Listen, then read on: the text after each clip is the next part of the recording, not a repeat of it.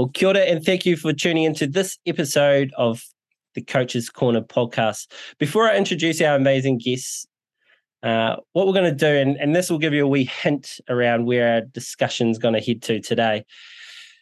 If you were to add up every number from 1 to 100, what is the answer? And I'll give you a little bit of time to think, or you can press pause. If your brain has just short-circuited, like mine did the first time I saw this problem, then there's no fear, because our guest today is Professor of Mathematician from the University of Oxford and author of a book called Thinking Better, The Art of Shortcuts, Marcus du Sautoy. Hopefully I pronounced your last name correctly, Marcus.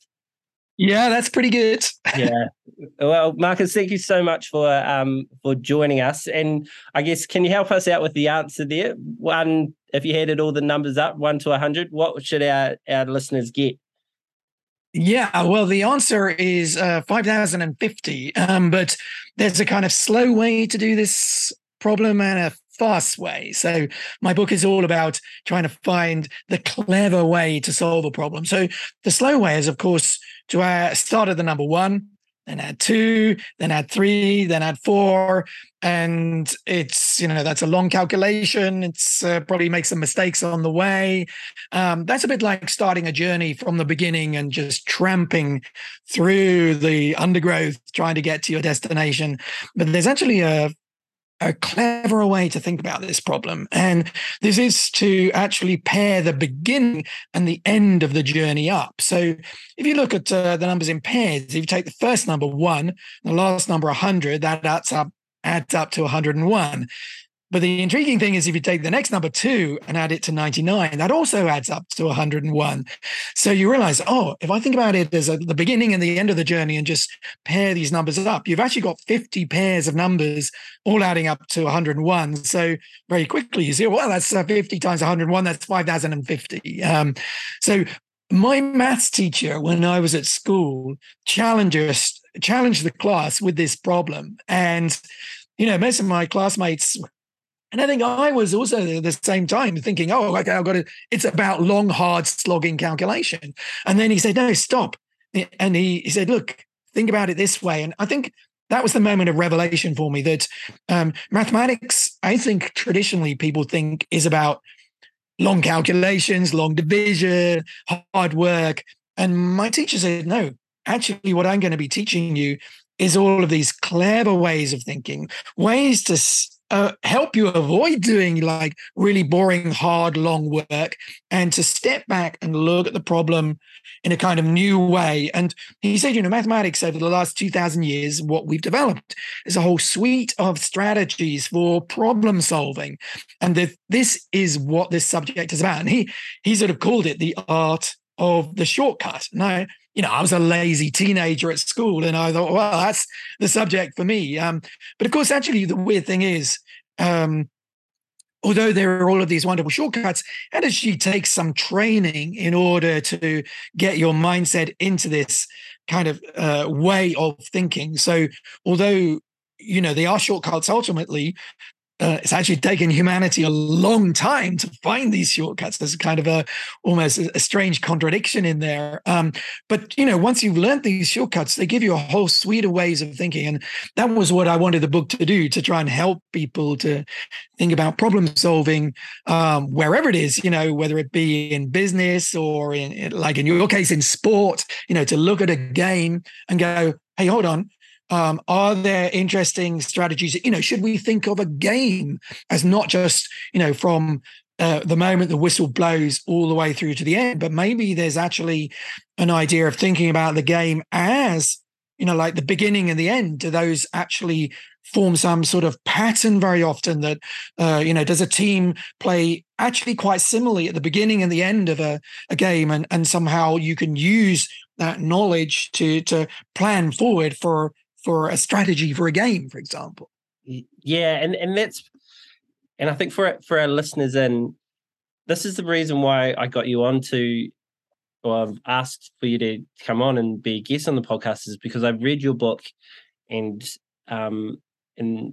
I shared it briefly just before we hit record, is the reason why I took the book off the bookshelf before I purchased it was because it's the title of the book, Thinking Better, the Art to Shortcuts. And I think I was thinking straight away, I was just like, that is the book. I want to know what this book is about. My curiosity got a little bit tingled, and so I'm ready to have a look.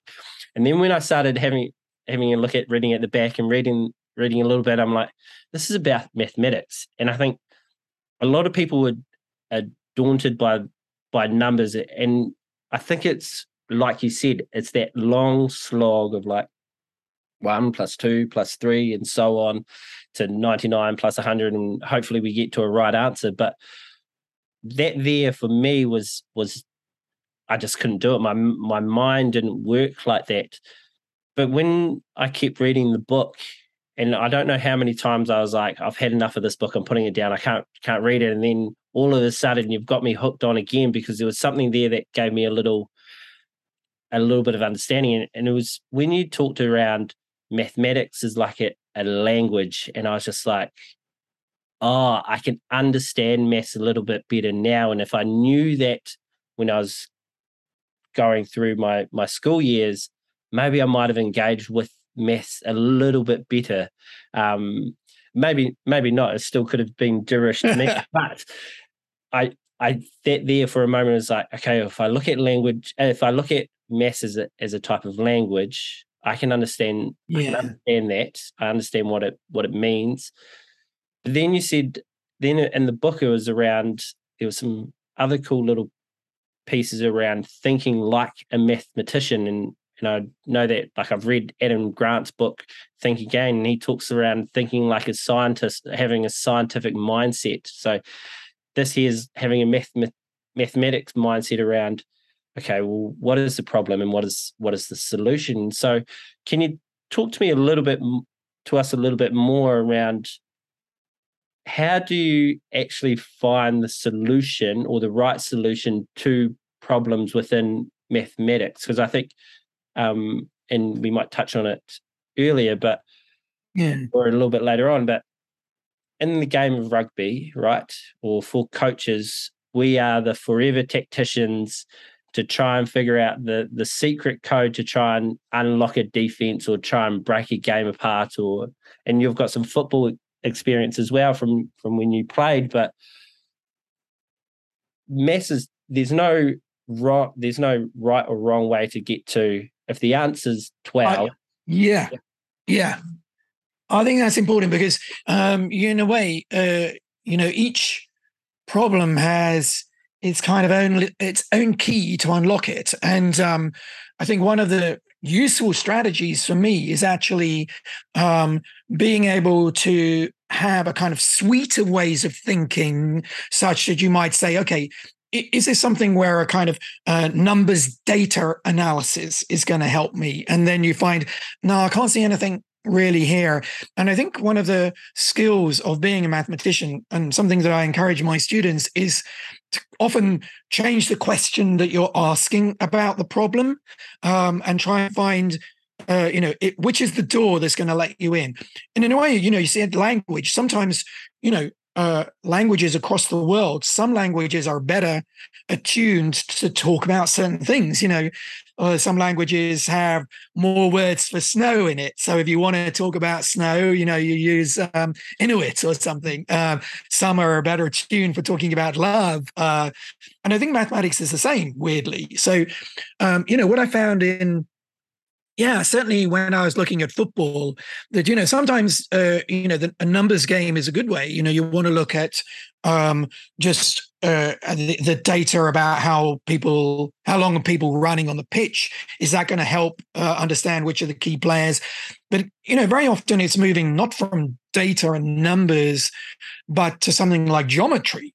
Because, if you think about it, same with rugby, these are all patterns of players on the field. It's about seeing line, it's a sort of geometry in motion, because you've got this kind of machine, the team sort of moving around. And, in football, we certainly talk a lot about triangles and availability of triangles to be able to ping the ball around. And I think one of the most interesting analysis I saw of a kind of piece of mathematics that you thought, well, how is this going to apply to understanding a football game, was actually the algorithm that's used in Google to understand the kind of network of the internet.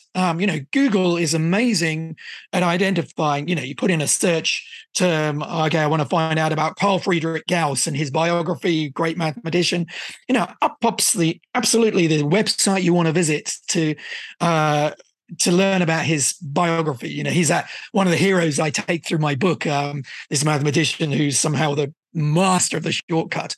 But, how does Google do that? Well, it analyzes the network, and it through the links between the different websites, it understands which website to prioritize over all of the others. Now, I saw a really interesting case where this kind of analysis was moved then to a football team, and they said, okay, can we analyze what are the key players in a football team? And really, again, it's like saying, okay, a football team is a network. It's about passes between one player and another. So if we analyze over the 90 minutes how the ball is being pinged around, and actually think of each of those passes like a link from one website to another, what Google did was to understand, well, actually, the importance of a website is actually determined by how many people link to it, because they think, oh, well, that's they value a website, they will link from their website to it. And it's the same in football. The key players are those that get passed to most often because they're open for that pass, they're trusted. And so this analysis used an algorithm that was used to understand the network of the internet. Said, okay, we can do that on a football team. And they understood they did an analysis of teams in the Euros, I think 2012, I think it was. And they saw that the English team actually suffers from, at that time, of having two key players. It was Lampard and Gerrard, who were like the hubs where everything went through them. But if you understand that, you understand to close England down, you just need to take these two players out, and then the network doesn't work.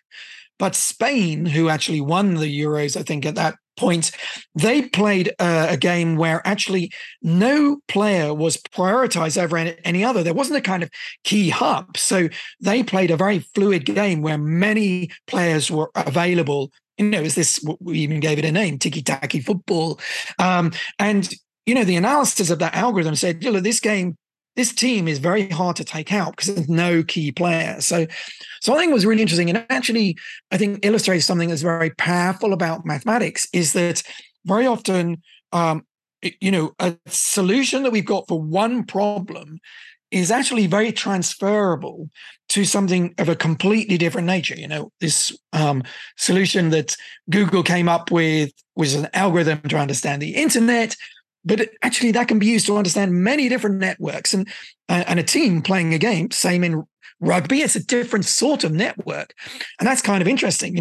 How about comparing the kind of way? You've got a kind of split in rugby that you don't so clearly have in football. Yeah, you have defense, midfield, and the attackers, but to have like the scrum and then the line that the ball will go out on in rugby, that's kind of interesting. Does that cause a different play? And then you disrupt that, in the middle of a game, suddenly it's much more fluid. And then you come back to the structure of the scrum and line.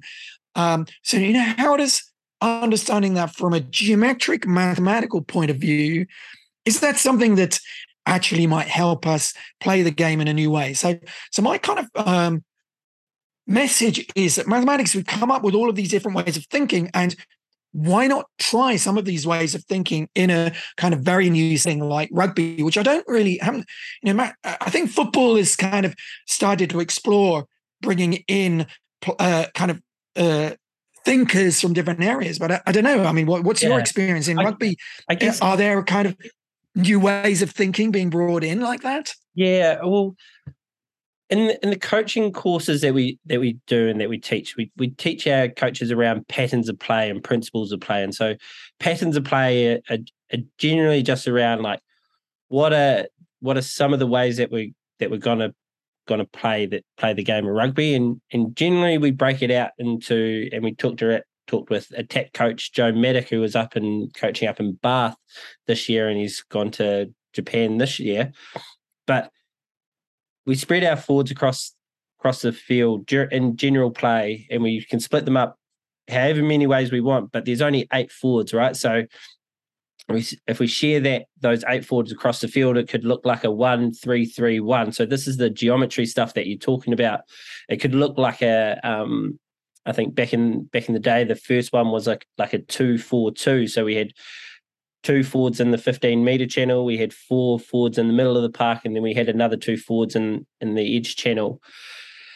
Nowadays, you could have 2 times 4 across the field, and but it's those.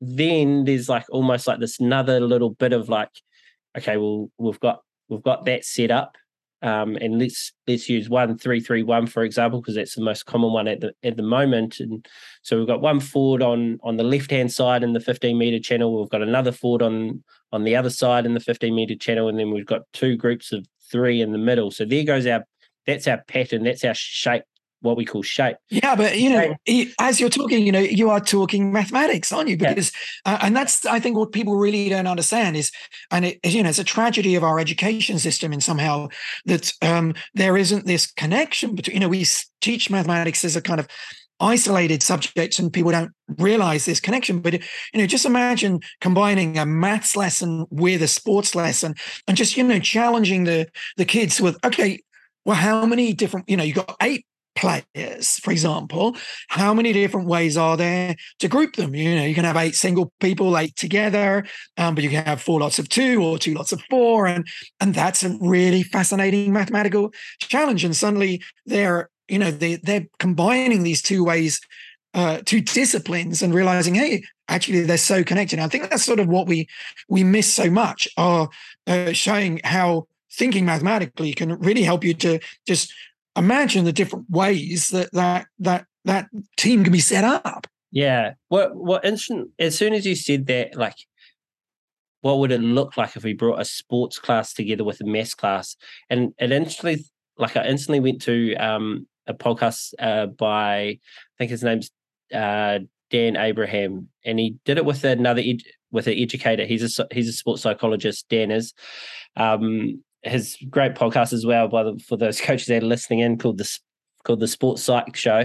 But he had Doug Lemov in, who's an American educator, and he's written a book called Teach Like a Champion and Coach Like a Champion as well. But he was talking around this research that they did around reading fluency within, I can't remember the age bracket, but he was talking to Dan about how around comprehension. And so they did this reading test, and they had efficient readers, and then they had non-efficient readers. But the piece of reading that the test that they got given is that it was around baseball, and so the really efficient readers struggled to read this piece of writing about baseball because they didn't understand the context, they didn't understand the language of what they were talking about, and so their working memory was working overtime. But then what they found, that when they gave the piece of reading to the not so proficient readers, but they had a good background knowledge of baseball, they understand the language of it, their fluency of reading and their comprehension of the reading just went through the roof. And instantly I thought, well, imagine that maths class that you're talking about being designed in that way for those boys or girls who are solely highly attuned to sport and not so attuned to mathematics. All of a sudden those worlds coming together, and they're like, all of a sudden they are talking about like you're saying, they're talking about geometry, or they're talking about different types of configuration, or they could be learning something around that is, they understand the background knowledge, they understand kind of almost the language. They've got a rough idea of what the language and maths, but they've definitely got the idea in their sport. Bringing those 2 worlds together, and they're like, okay, I get it. Yeah, because they're tapping into a kind of intuitive language that they're, if they're into sport. But often, one of the messages of the book is that mathematics is as you say, said earlier, a language, and it's kind of the language of the universe. And you will find that language sort of bubbling under so many things. So very often, although people might analytically find the kind of formal language of maths in the classroom quite difficult, they might actually be tapping into a much more intuitive way of accessing that language through their body. And it's interesting because I've done a lot of work with a theatre company. I love theatre; it's one of my kind of passions. And for me, one of the troubles is mathematics is too often in your head. And actually, if you can find it in your body, it will really help you to understand the maths. So we did this exercise actually with kind of primary school, where we did sort of music exercises and theater exercises. And actually, again, we try to break down this kind of individual feel of competition of mathematics. I'm better than you. And actually made it a group exercise. So people had to work together to find the kind of patterns in the multiplication tables. And, we did this fun exercise where the kids, one part of the class had to clap on the numbers that were divisible by 2. Some had to clap on the numbers divisible by 3 or do some interesting action or shout, and some on 5. And then, so we got the class doing this and we could hear the different claps and shouts coming out. And, the challenge was, when are you all going to do it together?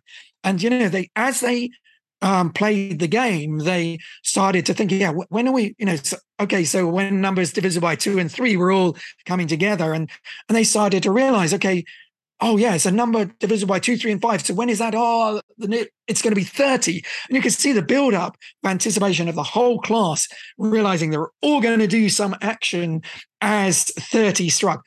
And there was something nice about the kind of collaborative nature of that as well, which, I think often maths becomes too sort of individually competitive, and to find that sort of group activity. But again, through the body, they were experiencing their multiplication tables, 2s, 3s, and 5s through an action of the body. And it firstly brought a lot of people in who perhaps didn't feel like they were good at maths, but they could do this exercise. It was simple enough.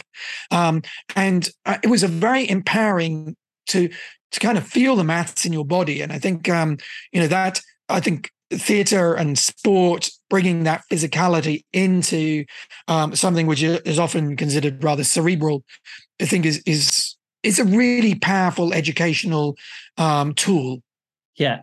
One thing that's probably made me curious around the problem-solving part, and we've talked to some decision-making experts, and they talked around the kind of Gary Klein's model around the rapid decision-making process, or the RPD model, and stuff like that. Yeah. But to go through that, you have to understand, or you have to know what the actual problem is first. And so how do math, sometimes it's really easy, right? That here's the answer, but then it's really difficult.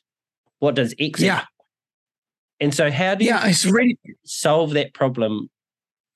Yeah, I think it's a real challenge, because one of the other books I really love, which is kind of in this genre, is Kahneman's book, Thinking Fast and Slow. And, that book is actually challenging that our rapid thinking, our intuitive thinking is often flawed, that our intuition, which is a kind of shortcut, using our intuition can actually lead us to the wrong answer. And, the book's just full of stories of how this fast thinking, it can be very dangerous. And, so he's saying, but humans developed, and it's one of the skills of perhaps the human species, why we're called Homo sapiens over the kind of other species that evolve, is that we found this, our frontal lobe allows us to engage and analyze a problem in a kind of analytic, and what he calls a slow way of thinking, because you have to sometimes, hold back and say, okay, my intuition is saying this, but actually if I look at the kind of analysis of it, actually I'd come to a different answer. And I think why I called my book Thinking Better is I was sort of playing off that title, because I think, although, yeah, it's an analytic way of thinking, it doesn't necessarily need to be slow. And I think mathematics has built up this kind of these ways of thinking which are analytic, get you to the right answer, but actually don't have to be slow. They can be actually analytic, but shortcuts to finding that solution. But, that's why we need to spend some time training our brain, actually, to sometimes you want to be able to access that way of thinking quickly in a situation where you say, okay, I need to answer this problem quickly. But I don't want to just fall into the trap of heuristics and intuition, because I know that's going to probably get me to the wrong answer. So it's, that's why we train our kids at school to do mathematics up to the age of 18, is that we're trying to get them to have these tools to think quickly about a problem and get to the correct answer as efficiently as possible. I mean, we don't want them reinventing the wheel. I mean, that's the point. These shortcuts have taken a long time to materialize over the history of our thinking species.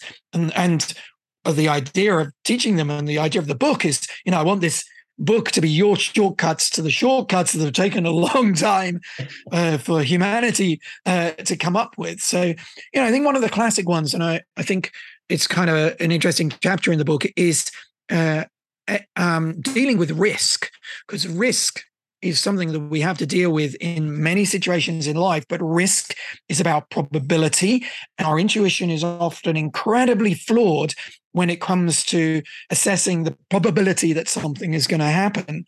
And I think this comes down to probability is actually about an experience with large numbers, large data sets. And the human species is not very experienced evolutionary wise with large numbers, and we often get things very wrong about large numbers. If I say there's a 1 in a million chance that somebody is likely to have committed a crime in London, 1 in a million for us sounds like, well, that means they haven't done it. It's impossible.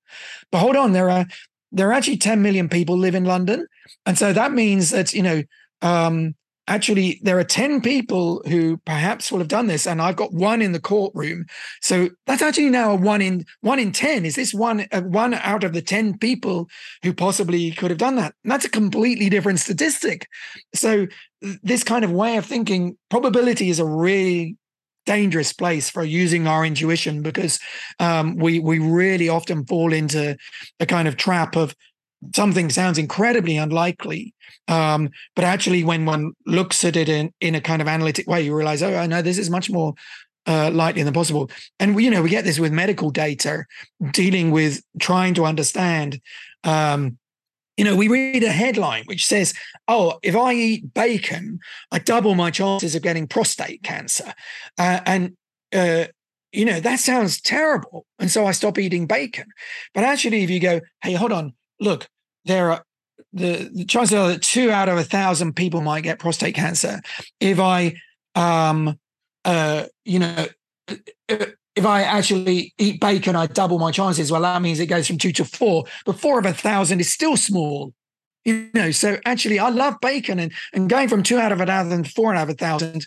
But when I sound like I'm doubling my chances, it sounds like I'm really going to, cause myself to have cancer. And so having these kind of strategies to unravel that kind of language is really important in our modern world, where we're not living in the jungle now, surrounded by just a few of our fellow apes. We're having to deal with, millions of people around us, and understanding what that means for our kind of role in society. And that's why we need these kind of rather counterintuitive tools, which is what mathematics has developed for us to navigate the world around us. Yeah, and I think there was a couple of things that was swirling around in my mind. First of all, I guess I probably have to apologize to my mathematics teacher and saying, when will I use this in my everyday life? And it's all around me all the time, constantly, with what I'm doing. And from driving a car, I'm doing the maths on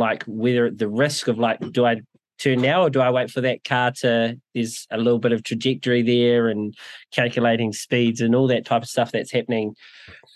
But it kind of actually took me to when you're talking around solving problems and how fast we can solve problems. And it went down, and especially when you're talking around Daniel Kahneman's work around the two types of thinking systems, was in a previous life before I was a rugby coach and part-time podcaster, I was a chef. And so as I was cooking, like we could have you can imagine how busy a restaurant can be on a Friday, Saturday night. And so all of a sudden we've got 20 tickets in front of us, and we've got there's between 2 to 6 individual dishes on this one ticket. And all of a sudden you're like, well, now you need to cook all this, and they all come out at the same time. And so we had to think of shortcuts around, like, how can we do it? So then obviously we get all the steaks on, and we put all the steaks on, and then we put in one pan, we put all our medium steaks in this pan, we put all our medium rare ones in this pan, and we know whereabouts in the oven that they are. And that's mathematics in motion, and probably in a really small, bizarre way. But when you're talking around, like, how fast can we think about it, or do we need to be a little bit more analytic in a sense of a rugby coach? And I got last year I got given a stack of papers from one of my colleagues who coaches the female Canterbury rugby team, the FPC rugby team, and it was the statistics of every little bit of data from their competitor that they're about to play. So they had things there around, like, little charts around whereabouts do they kick, and then where do those kicks land, and how often are they kicking, and what parts of the field are they off. And the one stat that got my brain is, like, an area that I would look to try and expose was, what are they doing off the first-hand receiver? And so the first person would generally carry, I think the stat was around 72% of the time they carry.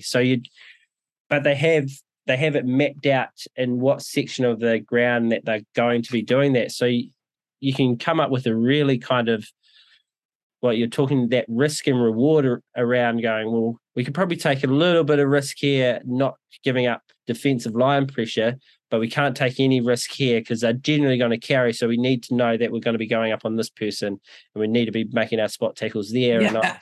It's brilliant.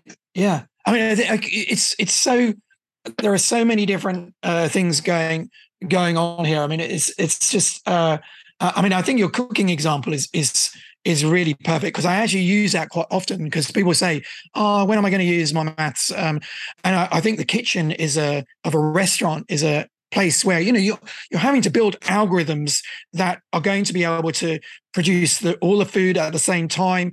And imagine the planning of what food you need to buy in to make sure you're going to be able to cover all of the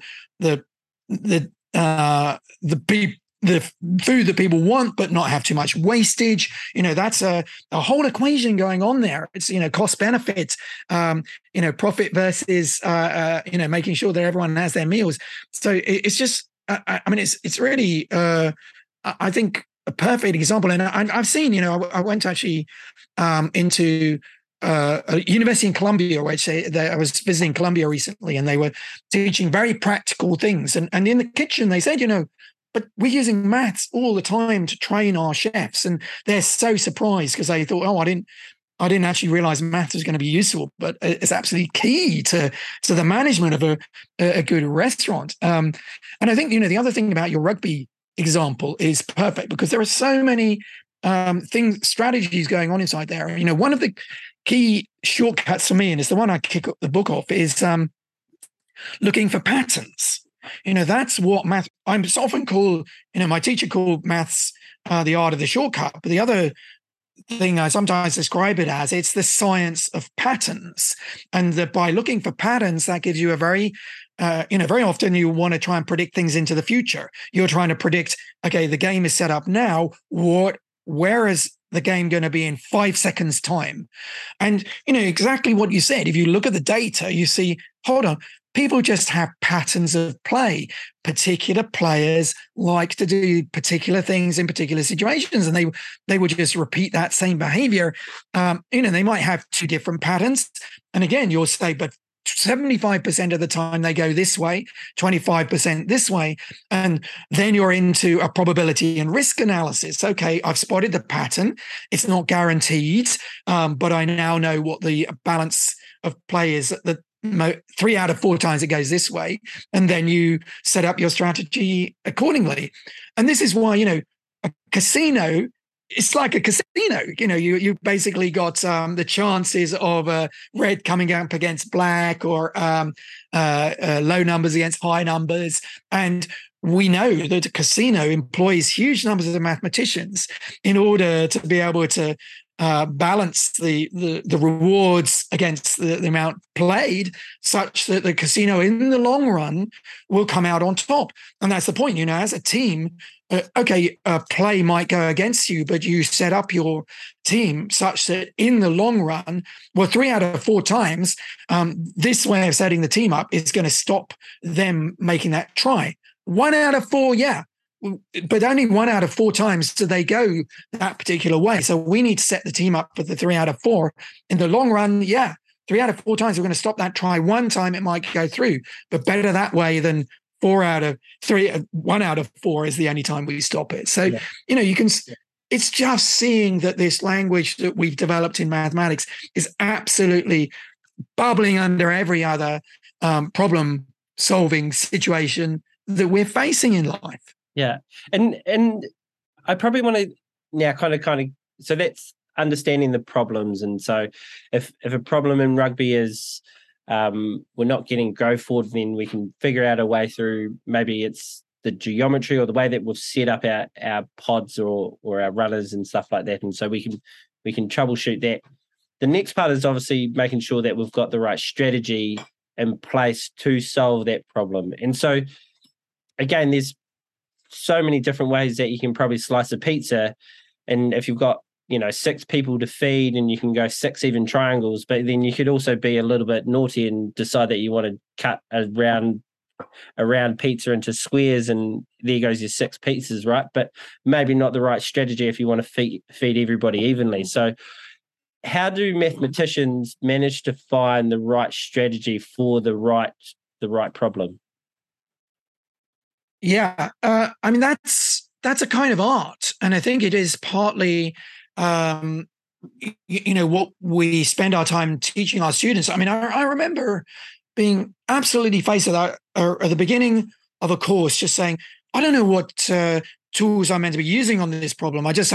And my tutor saying, okay, yeah, but you've got to try these things, and you start to get a kind of feel for the tools that are going to work on this particular problem. So, sometimes it isn't a kind of like easy kind of recipe for knowing what's going to fit this particular bit of the jigsaw. And that is a little bit of an intuitive feel that you start to build up spending time in this world, such that by the end of that course, seeing enough examples have given me a feeling for the sort of way of thinking that will work when I'm faced with a kind of new sort of problem. And so, yeah, I don't think there's an easy answer to that. And I think that's why, in the book, it's sort of, I've given, 10 or 11 different ways of thinking of problems. And the idea is, okay, if one's not thinking, just move on to seeing whether it's another one that's going to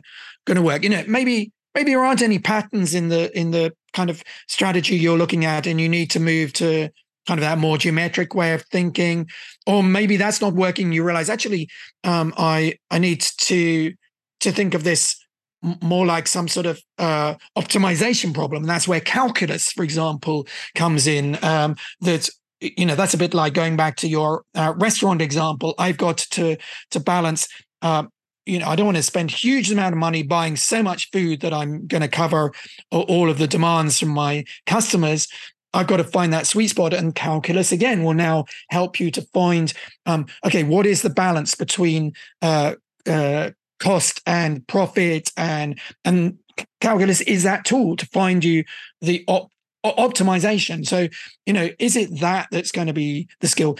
And, one thing is, like some of my readers have said, hold on, are you expecting me to suddenly become an expert in the calculus after reading this book? That's a little bit optimistic.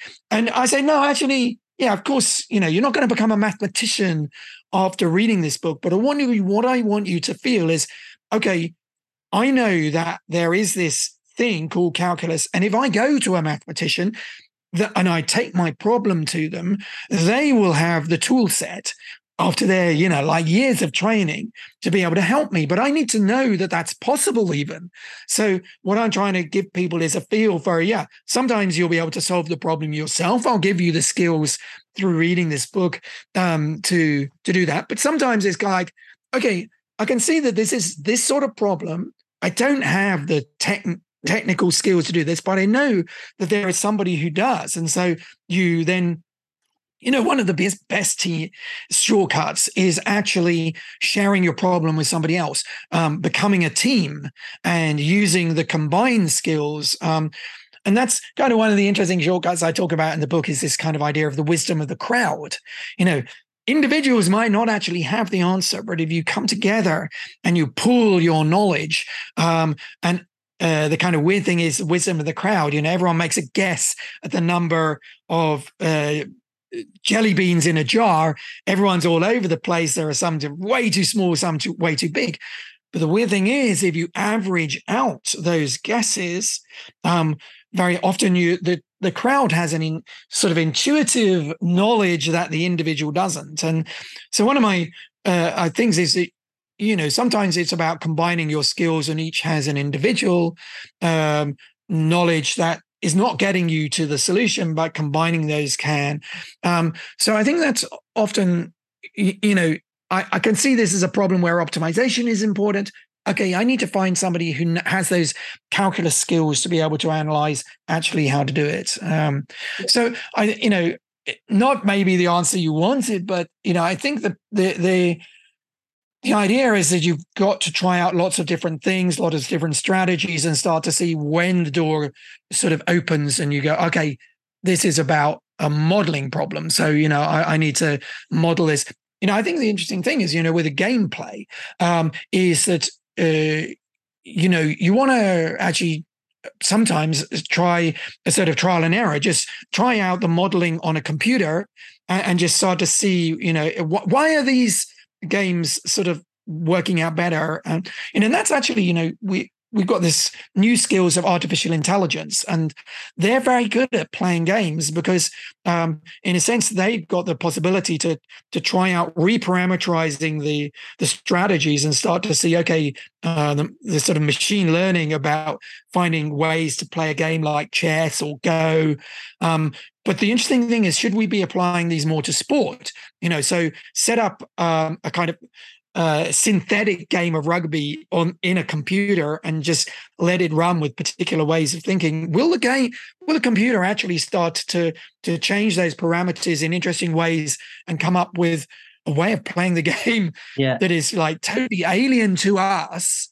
But actually, when it's found a different, that's what happened, for example, in the game of Go, this ancient Chinese game, 19 by 19 grid. A computer found this kind of machine learning way of playing the game. And actually came up with a new strategy that people thought traditionally was a bad strategy, but the computer showed, no, actually, you think this is a bad play, but let me show you why actually it can be very valuable in certain settings. And it's changed the way we play that game as humans now. And so I think that's kind of interesting in respect of sport.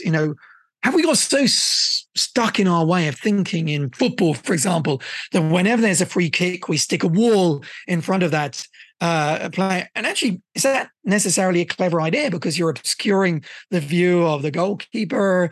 Are there other ways to set up that we just have not thought about? And I think very often, we fall into this trap of just repeating behaviors, that we become very mechanistic in the way we behave like machines. And the exciting thing, I read this other book called The Creativity Code, which is all about, how can artificial intelligence actually help us humans to be creative again in the way that we do things, problem solving or whatever it is we're doing. And I've seen some very interesting examples of how AI can actually help us to think differently again and stop behaving in this kind of mechanistic way of the way we set up the way we play rugby or football is just stuck in a very traditional way of thinking. And sometimes we need something disruptive to challenge the way we play. Yeah, and so much running through my mind at the moment, and I'm loving this conversation that we're having about, and I never ever thought that I'd ever say that I'm loving a conversation around mathematics, but I really am. And so and the first part that I want to touch on is around the AI stuff that you were talking about. And so I think it was Wayne Smith, former All Black coach Wayne Smith, who he used essentially AI. They created this program and he designed it in a way that he knew how, I believe it was the South Africans would defend in a particular way for their back strikes. And so he had developed this program that he could create a back strike. And then they just ran it for 24 hours because they could run it over and over again. You could find out how successful the play would be over a 24-hour period. So what is that? And then they could then create like a probability around, if we use this move in this area, we've got, I'll say something that's flattering to Wayne, an 80% chance of probability that we're going to score. Okay, well, that's a high. Yeah. That's a sweet. Well, we're going to run this move and we're going to score off it every time. So I think we're starting to go there. I don't think we're quite there yet. The next part of that you talked around just before when you finished was around like that and like kind of the innovation. And so the way the format of the scrum, it used to be you just had to have 8 in there, right? And then all of a sudden they found an effective way to get 8 into a scrum and push in a way that they worked as a team or as a cohesive group to have 3 at the front. We had 2 locks. We had the loosies on either side, and then we had a number 8 in between. And that was probably potentially the cleanest and possible way to create a scrum. And so that's become really effective, and now they've brought it into law around this is how we scrum. Yeah, right. When you're talking around strategies, a light bulb kind of switched in around so a mathematician's skill set is around their ability to strategize, the same as what a player's is. Their skill set is to run, catch, and pass a ball, right? And so they need to figure out within that moment what is the best strategy or the best solution to the problem that I'm trying to solve. Is I don't want to get tackled. I need to move this ball. Now, is it better to move the ball to the person beside me who's going to get tackled? They could lose it. Or is it better to move the ball to the person behind me? And that's where I was just starting to go there. And now some players are really good at doing that and exercising it in the same way that you explained around some mathematicians are really good at figuring out really quickly what type of maths that they need to use, solution they need to use to solve the problem. And now probably to pull all this together, it doesn't seem like it's it's something that you're born with skill. It seems like this is an experience. This is something that you can learn. Mathematics is something that you can learn. So you have to have a growth mindset to I guess lean into that. Yeah, absolutely. I think it's training is such an important part of becoming a rugby player. You to start with, something is rather unnatural, but you repeat it enough times and the fluidity comes. It's like learning a musical instrument. You can't play a piece of music immediately. And that was one of the interesting things I did in the book, was to talk to people from other disciplines to see whether they had their own shortcuts or whether there are some disciplines that really don't have shortcuts. And actually, very often when you're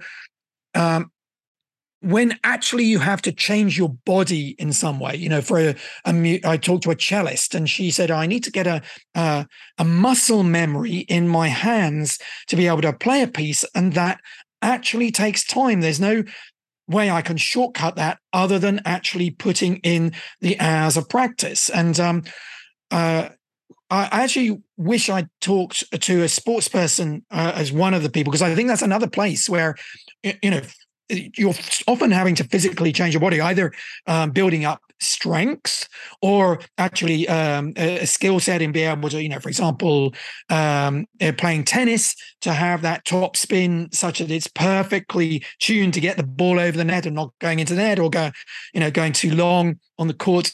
So, that takes time to get that feeling in the body of just that perfect moment to strike that ball. And that's quite hard to shortcut. But then, so it's a combination of things. Still, the musician that I talked to, the cellist, she said, yeah, on the other hand, there are shortcuts for me because I learn my scales. And that means I'm like learning a word rather than individual notes. So that I see that pattern, again, this word pattern shortcut, if I see that pattern on the page when I'm playing, I can very quickly just play that sequence without having to think. And so that, for me, I build up this kind of patterns that I have as shortcuts of play, and I put those together to make the whole piece. And again, any sports person will be building up, short sequences of play that they're putting together to make that larger thing, which is the whole game. And so, it's a really interesting combination. And I think that's sort of, for me as a mathematician, when I said, unfortunately, I think you have to build up just a feeling for the sort of way of thinking that's going to work. And that takes a bit of time. Yeah. It takes time to become a mathematician. You can't do that immediately. But then I've sort of built up enough of these sort of ways of thinking, though, when I come across a new problem, I've got these tools at my fingertips to be able to just try things out. And, I think that's, again, one of the things about our education system, that we sort of don't teach our kids how to think. We give them the kind of rote learning or something. And actually what we need is to give them the skill set to be able to be adaptable, to be able to be flexible in changing from one problem to another, especially going forward, because, we're going into a very fast changing society with artificial intelligence taking jobs away, new things appearing. This is the new revolution in employment that's happening. And actually those that are going to succeed are those that have the skill set to be able to retrain, to understand how to adapt and to have the skills at their fingertips to be able to use the old things they know to apply in a kind of new setting. Yeah, I kind of want to go back because I love that and what you're just talking about there around kind of the new age of the way things are going. And I guess my son has found a shortcut in his mathematics problem is that he can, I think it's on Snapchat or something like that, he can point his phone at a math equation and the phone can read it and it can work it out for them and show him all the working. And he's just like, well, what do I need to learn this stuff for? And I'm probably very interesting. Yeah, I'm just like, well, maybe you don't, but maybe you should.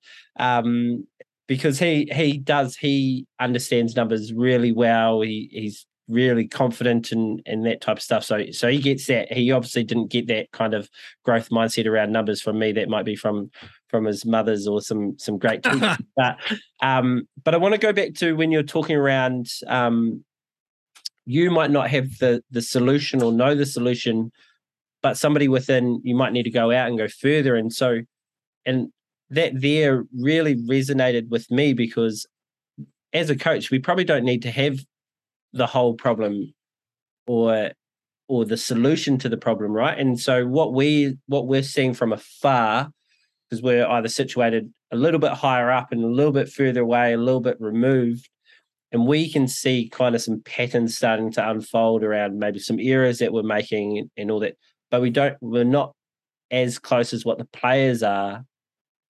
And so they can problem solve and they can, and that shared, like you're talking around, it's just like, all you need to do is pose the right question, don't you?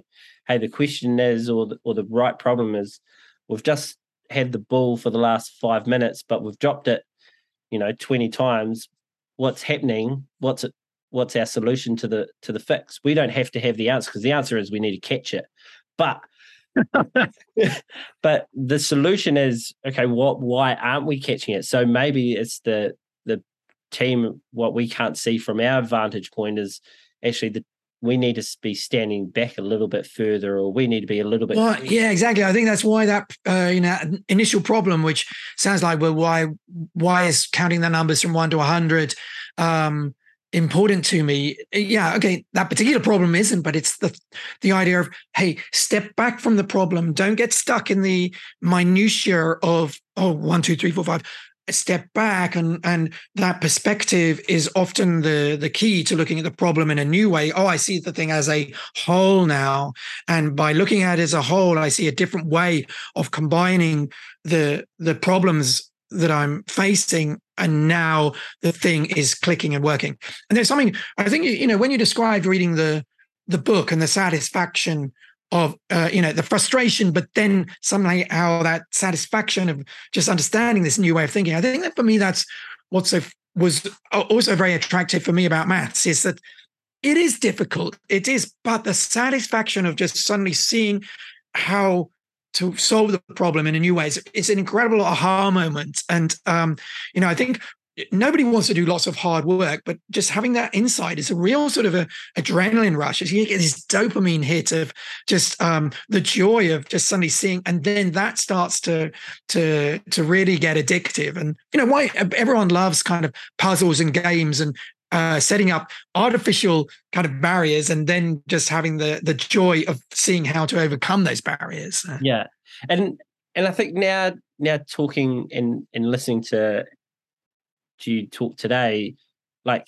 the importance of practice around, like, essentially what we're doing is like practices around that is part of the equation, right? So we're chunking a little part. It's almost like how we start off with 1 + 1 = 2. Like, to get to 1 all the way through to the 100, we need to have those little building blocks, or those little foundations to understand. And so, we talk about maybe our basic fundamentals around run, catch, pass is 1 + 1. But then we get into the intricate details, a little bit more long division, maybe a little bit of algebra is getting thrown in there. And that's where we start playing more introducing chaotic games to our players, so that they can see kind of what is the potential of some stuff that some challenges that we're going to face. And you need to try and troubleshoot some of these problems, and you need to come up with your own solutions as a mini unit. But then we go into the game, and I guess to solve that, the problem is, or the answer is, we want to win. How do we solve that problem? And then you can do that. And I guess another really weird connection that I'm making now is that, and it's probably something that's always been drummed into me, is like when you're writing a question down and you're not using a calculator, but you're writing down the equation, making sure that you're working down, so that you can start working backwards to go, okay, well, maybe we didn't win the game, but we can maybe circle some areas of where we could probably improve. Yeah. Very, very interesting. Yeah.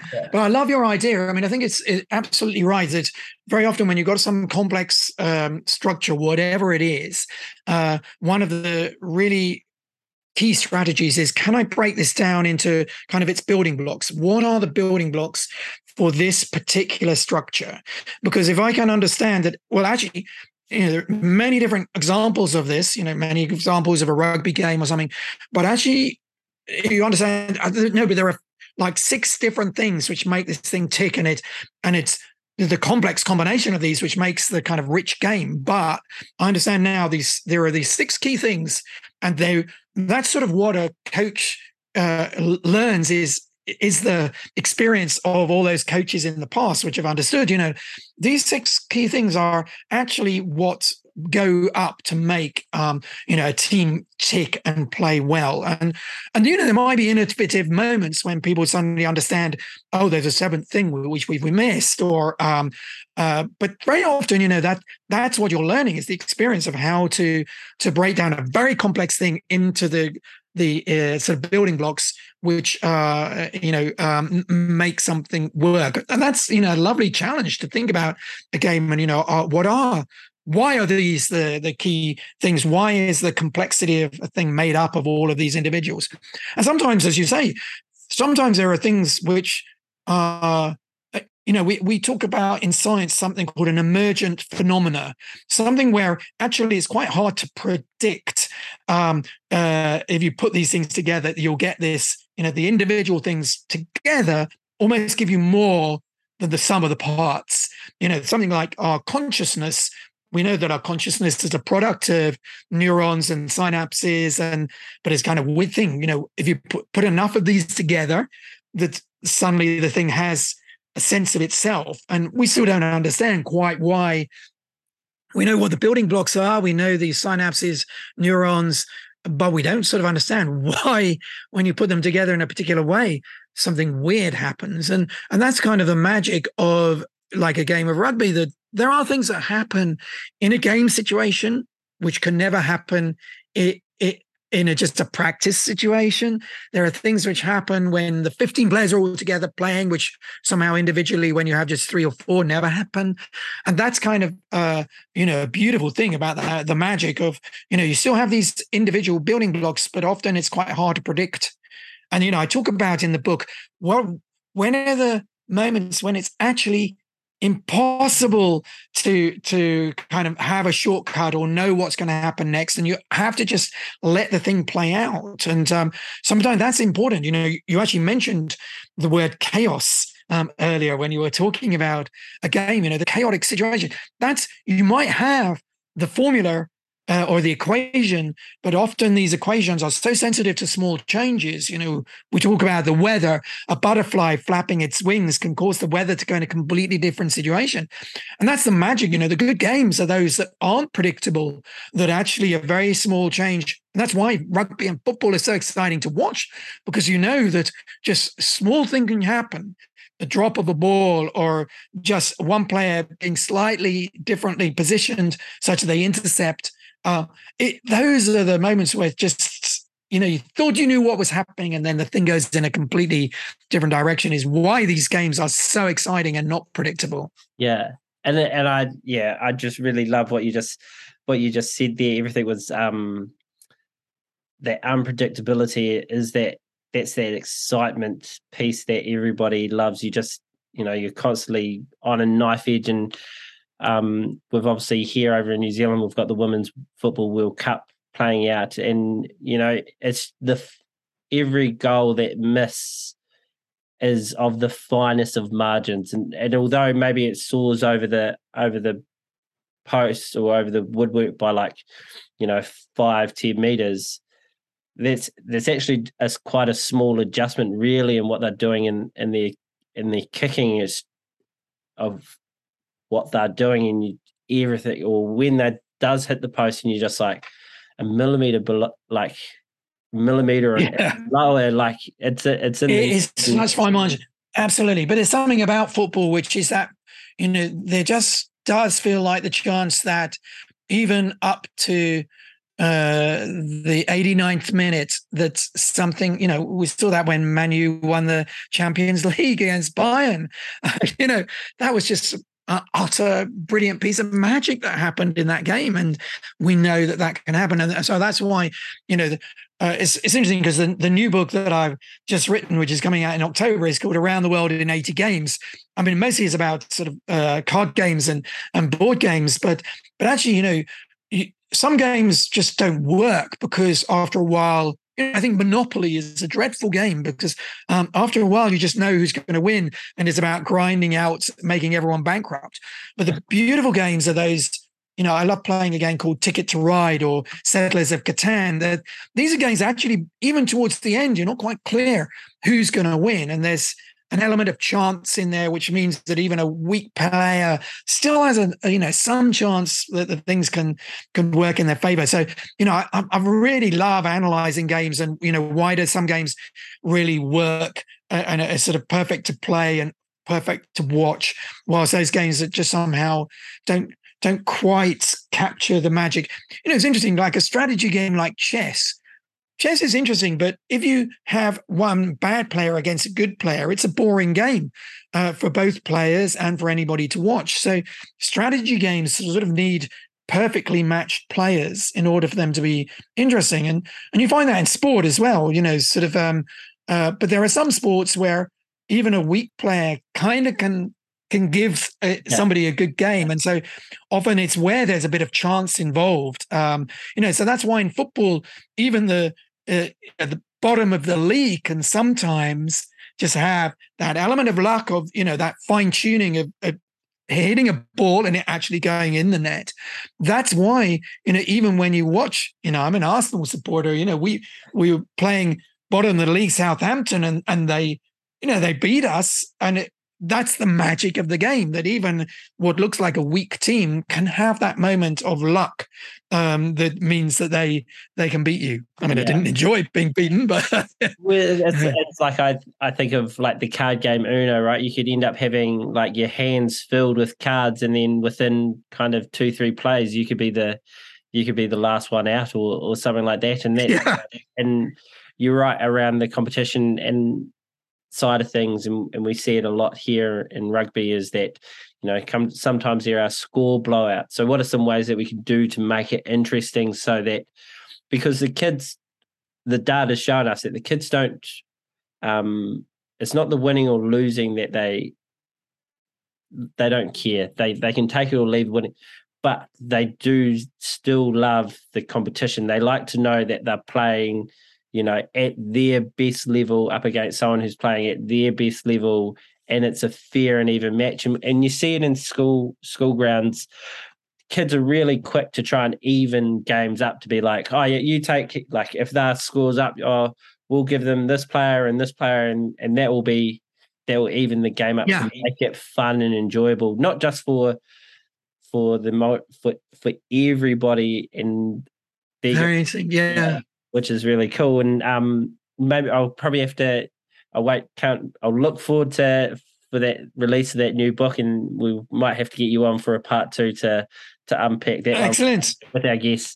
That's a deal. Yeah, perfect. And so we've got our quick fire segment to come up, but before we do that, what's probably one parting bit of advice that you can give our coaches to maybe lean into thinking more like a mathematician and less like a rugby coach? I think it's to reset your mind about what mathematics is, because I think most people's reaction is perhaps the one that you had initially. Oh my God, this is a maths book, but to understand that mathematics is not about boring long calculation, but it's about patterns, it's a language, it's about problem solving, and it is bubbling underneath everything. So it's understanding, actually what I already doing is mathematics. And okay, that means that if I learn more of that, it's going to help me in the thing that I enjoy doing. So I think that's probably the secret is to kind of unlearn the thing unfortunately that we've often learned at school, which is that fear of mathematics as something alien, but realizing actually I'm doing mathematics all the time anyway. Yeah. Oh no, that's awesome. And so we'll jump into our quick fire segment. You're inviting 3 people to dinner. Who are they, and what are you cooking? Well, okay, I'm going to invite some mathematicians from the past, because one of the things I love is just understanding the history of my subject. So there's a guy I've just written a play about because I really want to understand him. He's called Andre Weil. He was one of the greatest mathematicians at the beginning of the 20th century. Actually, he's proved an amazing theorem in prison. So Andre Weil. Évariste Galois, who weirdly also spent some time in prison as a revolutionary French revolutionist in the beginning of the 19th century, but he invented a language which I use every day to understand symmetry. So I'd love to talk to him. And let's go back and invite I'll invite an Indian mathematician who invented zero, Brahmagupta, because that was like an amazing moment. I'd love to hear about his discovery of how to invent a new number. So three mathematicians, and what do I cook for them? Well, I enjoy cooking, so it's one of my big passions. But maybe we should have a mathematically themed meal. So yeah, maybe we should use something like the Fibonacci numbers. So everything should come in 1, 2, 3, 5, 8s, 13s. And there are some wonderful vegetables that actually grow in using Fibonacci numbers. So maybe we should have a kind of a vegetarian Fibonacci fest. Oh no, that sounds like not very quick, Dad. Sorry. Yeah. No, that's right. But that sounds like an amazing dinner. One of your favorite personal sporting memories. Now, this could be you competing or you as a spectator. Yeah, I do remember so I play football, and I remember it coming down. We had a kind of knockout competition, and it came down to penalties, and I scored the winning penalty, and it was just ridiculously. I mean, it was kind of silly, just Sunday morning competition, but there was something incredibly satisfying about scoring the winning penalty that won us that championship. So that's one of my strongest memories of me playing. Oh no, that's an awesome memory. Thanks for sharing that one. Who's a coach, mentor, or teacher that's had an impact on you? Yeah, well, it's the one I talk about in the book, actually. It was a mathematics teacher. I just went to my local state comprehensive school, but he pulled me aside when I was about 12 or 13. And he said, look, mathematics is not what we're doing in the classroom. It's something so much more beautiful. And he was called Mr. Baleson. And he kind of gave me this key to a secret garden, and I just don't know why. I suppose all the work I do is trying to thank that teacher for what he did and trying to do that for just everyone else, to explain to them the maths is something so much more beautiful than just calculations. So, I owe him so much for revealing this world to me, and I wouldn't be where I was if it wasn't for that teacher. So thank you, Mr. Baleson. Yeah, that's an incredible story, and you're doing a great job. You've made a converter out of me. Great. What's one bit of advice you'd give a young Marcus starting out on his mathematic journey all over again? Yeah. I think what would I I think it's one of the things I try and encourage people is to understand that failure is an important part of learning, and that to get something wrong is not a problem, and that I think mathematics, oftentimes we want perfection, and actually you learn more when you get something wrong than when you get something right. So not to be scared to get something wrong. No, that's some wicked piece of advice. So if you were to have your first maths class start up tomorrow with a brand new cohort of students, what would your go-to activity be for them to introduce them to your world of maths? Oh, that's really. I think my strategy is very often to start by not being in a mathematical space and just to start to reveal the maths that's hiding there. So, my particular passion is symmetry. And so I love just showing people, how much symmetry there is hiding under nature, under music, under art, literature, the sciences. And then to start to say, okay, but how do we actually talk about symmetry? And then that's when I start to introduce this language that actually Évariste Galois, the French revolutionary that's coming to dinner with me, developed. So, it's drawing people in through the things that they love, and then starting to give them the language to be able to actually navigate that. So that's to me how I think I would do it. No, that sounds like a very exciting maths lesson. What does, and this is our final question, what does being an educator mean to you? I think it's something we talked about earlier. It's actually having the skills to be adaptable. So it's not about facts. We now have wonderful tools in our pockets, which we can use Google to find out when Queen Victoria died or something.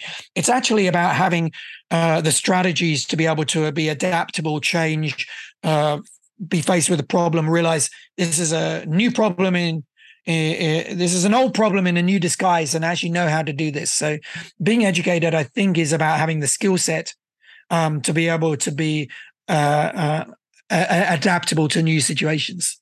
Yeah. Oh, that's awesome.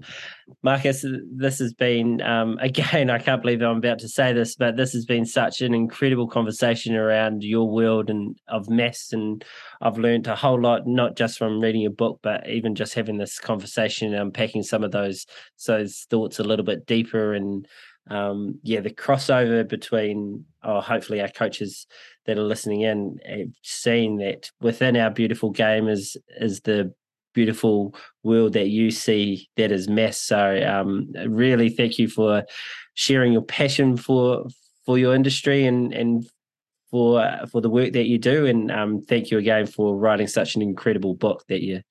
Great. Well, thank you for having me on and giving the chance to kind of share my ideas. I think you're absolutely right. It's about crossover, and diversity is key here. It's just not getting stuck in our little silos, and just sharing our different ways of thinking is how we're going to solve all the problems we're facing, whether it be in rugby or climate change or anything really. That it's about sharing our ways of thinking. Oh, that's amazing. Cool. Thank you very much. Thank you. I would have never have thought that I would have, when starting out this podcast, recorded a podcast or got a mathematician on as a guest. And it was all through Marcus's book that we talked about. And I think what the book does, and hopefully what this podcast has identified to people or to coaches listening in, that this wasn't a podcast around how to be better at algebra. It was a podcast around how we think about things in the games through using a mathematician's mindset. So we have a situation, or we have a scenario. How do we then give the skills and techniques to our players to allow them to problem solve, to allow them to find the right equations or the right solutions to their problem, and then how do they execute it? And I think that's what is at the heart of this podcast with Marcus. And I think it is a really important skill for coaches to pass on to our players, that there isn't just a one-way system. There's because rugby is so dynamic, and if you're not a rugby coach but a sports coach, because sports can be so dynamic, especially when in team sports, we have to be empowering our players in a way that allows them to be able to troubleshoot on the fly, to be able to figure out, do we need to go to a kick strategy, or do we need to go to a running strategy? Do we need to play more with our forwards, or do we need to be more backs and speed orientated? These are the solutions that we need our players to try and figure out when we are coaching them, when we're giving them the scenarios around that type of stuff. And so if anything from this podcast that you've listened to, that's the message, that's the underlying message that is coming out of today's episode that we just had with Marcus. And it was great to talk to an Oxford professor of mathematics, and he was a great guest. And if you enjoyed this podcast and our conversation that we had, or if you've enjoyed other podcasts that we've recorded, Would love to get your feedback and let us know what you enjoyed about those episodes, because I love passing it back on to our guests, because sometimes they're like, I'm not too sure what they're going to learn from me. So if you can share what you are learning from these podcasts with me so that I can pass them on to the guests, would be epic. As always, would love you to share as many of our episodes within your coaching network or your network, and would love for you to, if you have the time, just to give us a rating wherever you listen to your podcasts, would be also great as well. So thanks again for listening in. Really appreciate it. And a big, massive thank you to our producer, Josh Bamber.